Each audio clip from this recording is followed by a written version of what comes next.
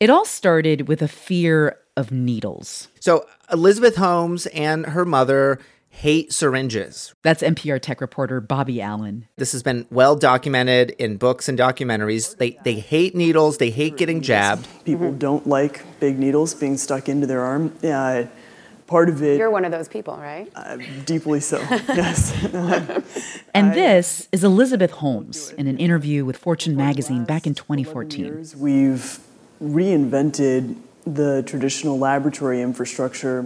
When she was 19 years old, she came up with this idea that would revolutionize the way that you and I get blood tests. That instead of getting a jab in the arm, we'd get this tiny pinprick of blood from the tip of our finger, and it would be put into this machine that she called an Edison, and it would be able to scan for hundreds and hundreds of diseases. What resulted is this black box, a mini lab. In 2016, Holmes granted CNN an interview and a rare tour of her company Theranos. The company says it can run up to 40 different tests on a tiny sample of blood. We've designed it to allow for the same operations that a technologist could do in a laboratory. At its height, Theranos was worth more than $9 billion. The problem was that its product, that mini lab, it didn't work as Holmes had promised, and this was discovered after approval had already been given to use the product on real patients. Then the government came in, did a bunch of investigations, the company collapsed. Holmes and her number two, this guy named Sunny Balwani, were charged with fraud, and here we are today in a federal courthouse in Silicon Valley. The 37-year-old arriving in court, her appearance a far cry from the Steve Jobs-inspired black turtleneck she frequently wore as the founder of Theranos. Another stunning development in a case we've been closely following. And then, late last month, Elizabeth Holmes took the stand. It was one of the most surprising and dramatic moments of an already spectacular trial. Consider this. The saga of Elizabeth Holmes and Theranos has been widely covered through countless news articles, books, documentaries, and podcasts. But coming up, we'll look at what happens now that a jury has heard the story from Holmes herself. From NPR, I'm Elsa Chang. It's Friday, December 10th. It's Consider This from NPR. Tech reporter Bobby Allen has been covering this trial since it began back in September. A typical day covering the Theranos trial is showing up at the courthouse around 3 or 4 in the morning, waiting for the Starbucks to open right around the corner. You beat the Starbucks, yeah. There's usually a procession of reporters waiting for the Starbucks employee to open the door, and we're rushing in to try to get our caffeine fix. And the reason they're lined up so early is because there's limited court seating. It's first come, first served. And these reporters are not just competing for seats with each other, they're also competing with enthusiasts who are trying to follow the trial as well. It's not being streamed, so you have to be inside the courthouse to watch what's going on. Sometimes, Theranos book club people will show up to try to catch a glimpse of Holmes. There was this lady selling black turtlenecks and blonde wigs who came one day because, for those who don't know, Holmes famously used to wear black turtlenecks like her idol Steve Jobs. Because this story has been so well documented in the years following the collapse of Theranos, I started my conversation with Bobby by asking him whether all this time in the courtroom has actually changed his understanding of this long-told story. Yeah, I think the one absence in a lot of the media around Theranos, whether it be the documentary or the podcast or the best-selling book, Bad Blood, was what's Holmes' defense? What's her explanation? What does she have to say in the face of all these allegations and government investigations and controversy swirling around the company that eventually made it collapse?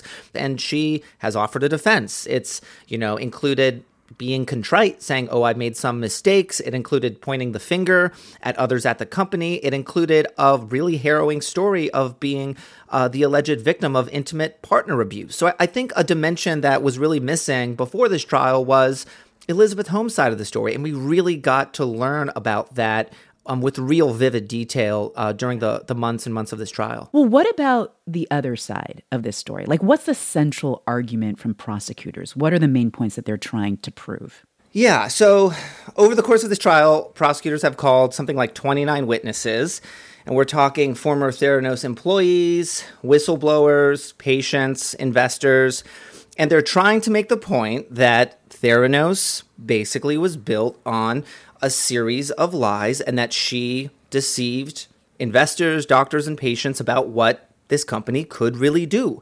And in the process, she became a billionaire.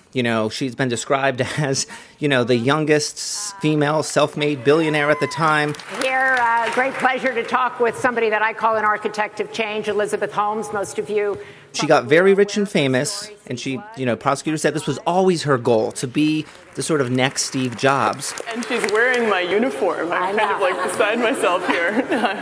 I said to my daughter, Elizabeth is very famous for wearing the same thing. So I thought, I'll wear her uniform. So at 5 this morning. Who was left holding the bag but investors who lost hundreds of millions of dollars and patients who got false or completely error-riddled results and that really changed their lives. So yeah, prosecutors are saying that she did this intentionally, which is really key here, Elsa. The government has to show that not only did she lead this company into the ground and make people lose money, but that she intentionally deceived them.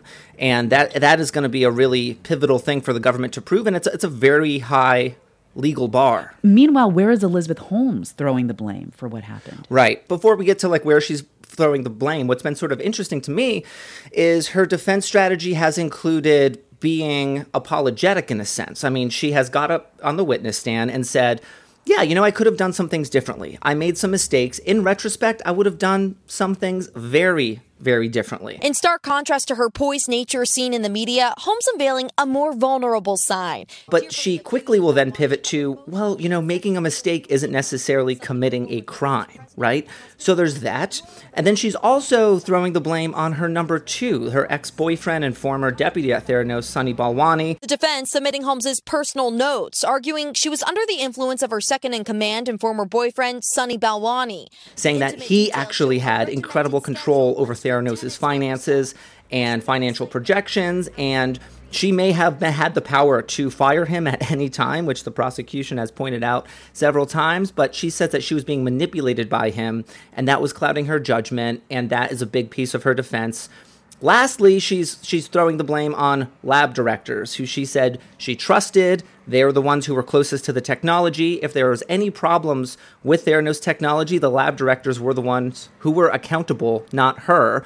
But of course, as the CEO of the company, all roads point to, right, the CEO. Right. Okay, well, I want to talk more about Sunny Balwani because his name, it comes up again and again throughout this trial. He was COO and president of Theranos, and he was also in a romantic relationship with Holmes, as we mentioned.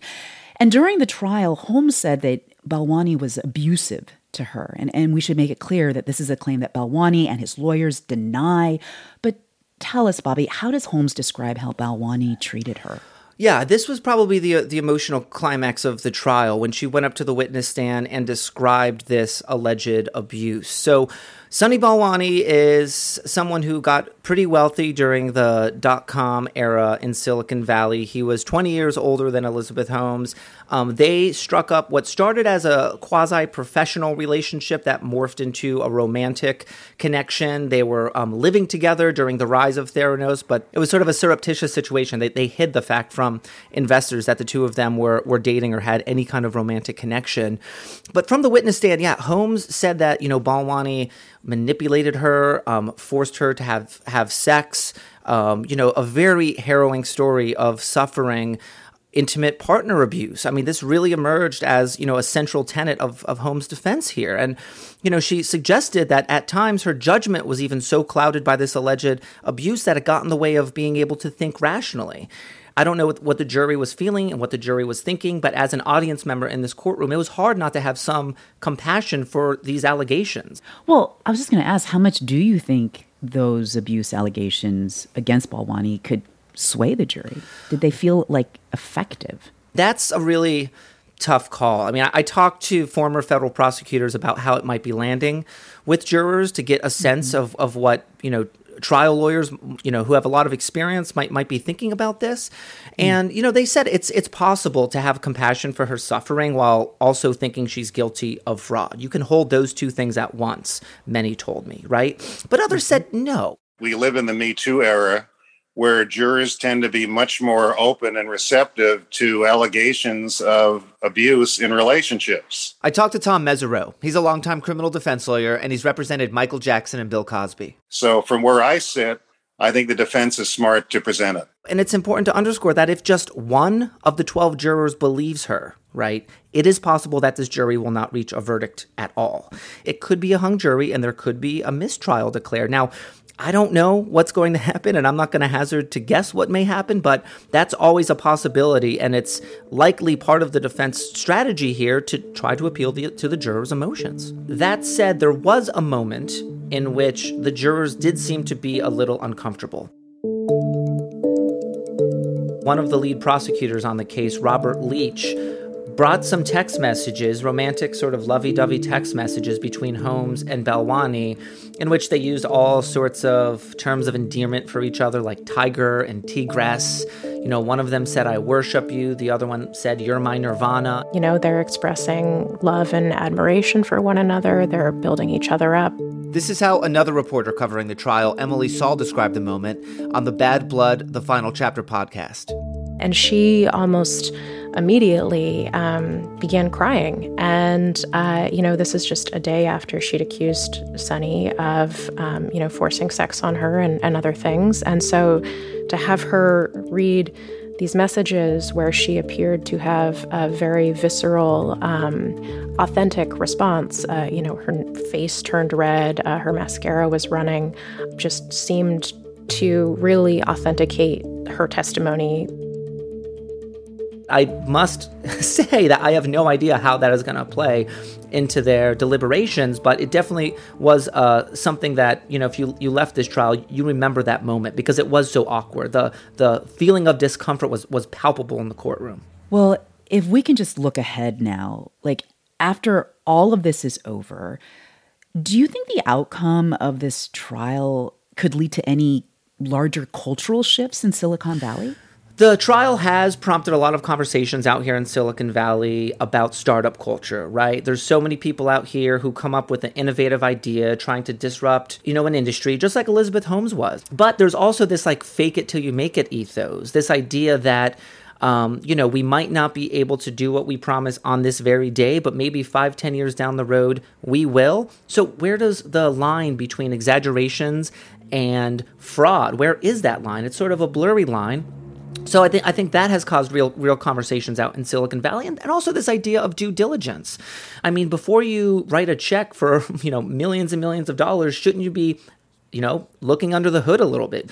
So I think with the, spectacular implosion of Theranos, there has been some soul searching in Silicon Valley and Sand Hill Road, which is where most of the VC firms are based out here, about this idea of let's really do due diligence before we fund the next Theranos and see it embarrassingly all fall apart. So I do think that in a sense, this is a referendum on Silicon Valley culture, but in another way, this is a very specific case about Elizabeth Holmes and a very specific case about Theranos.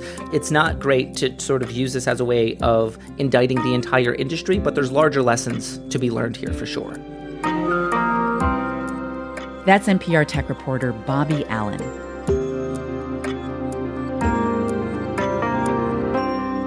You're listening to Consider This from NPR. I'm Elsa Chang.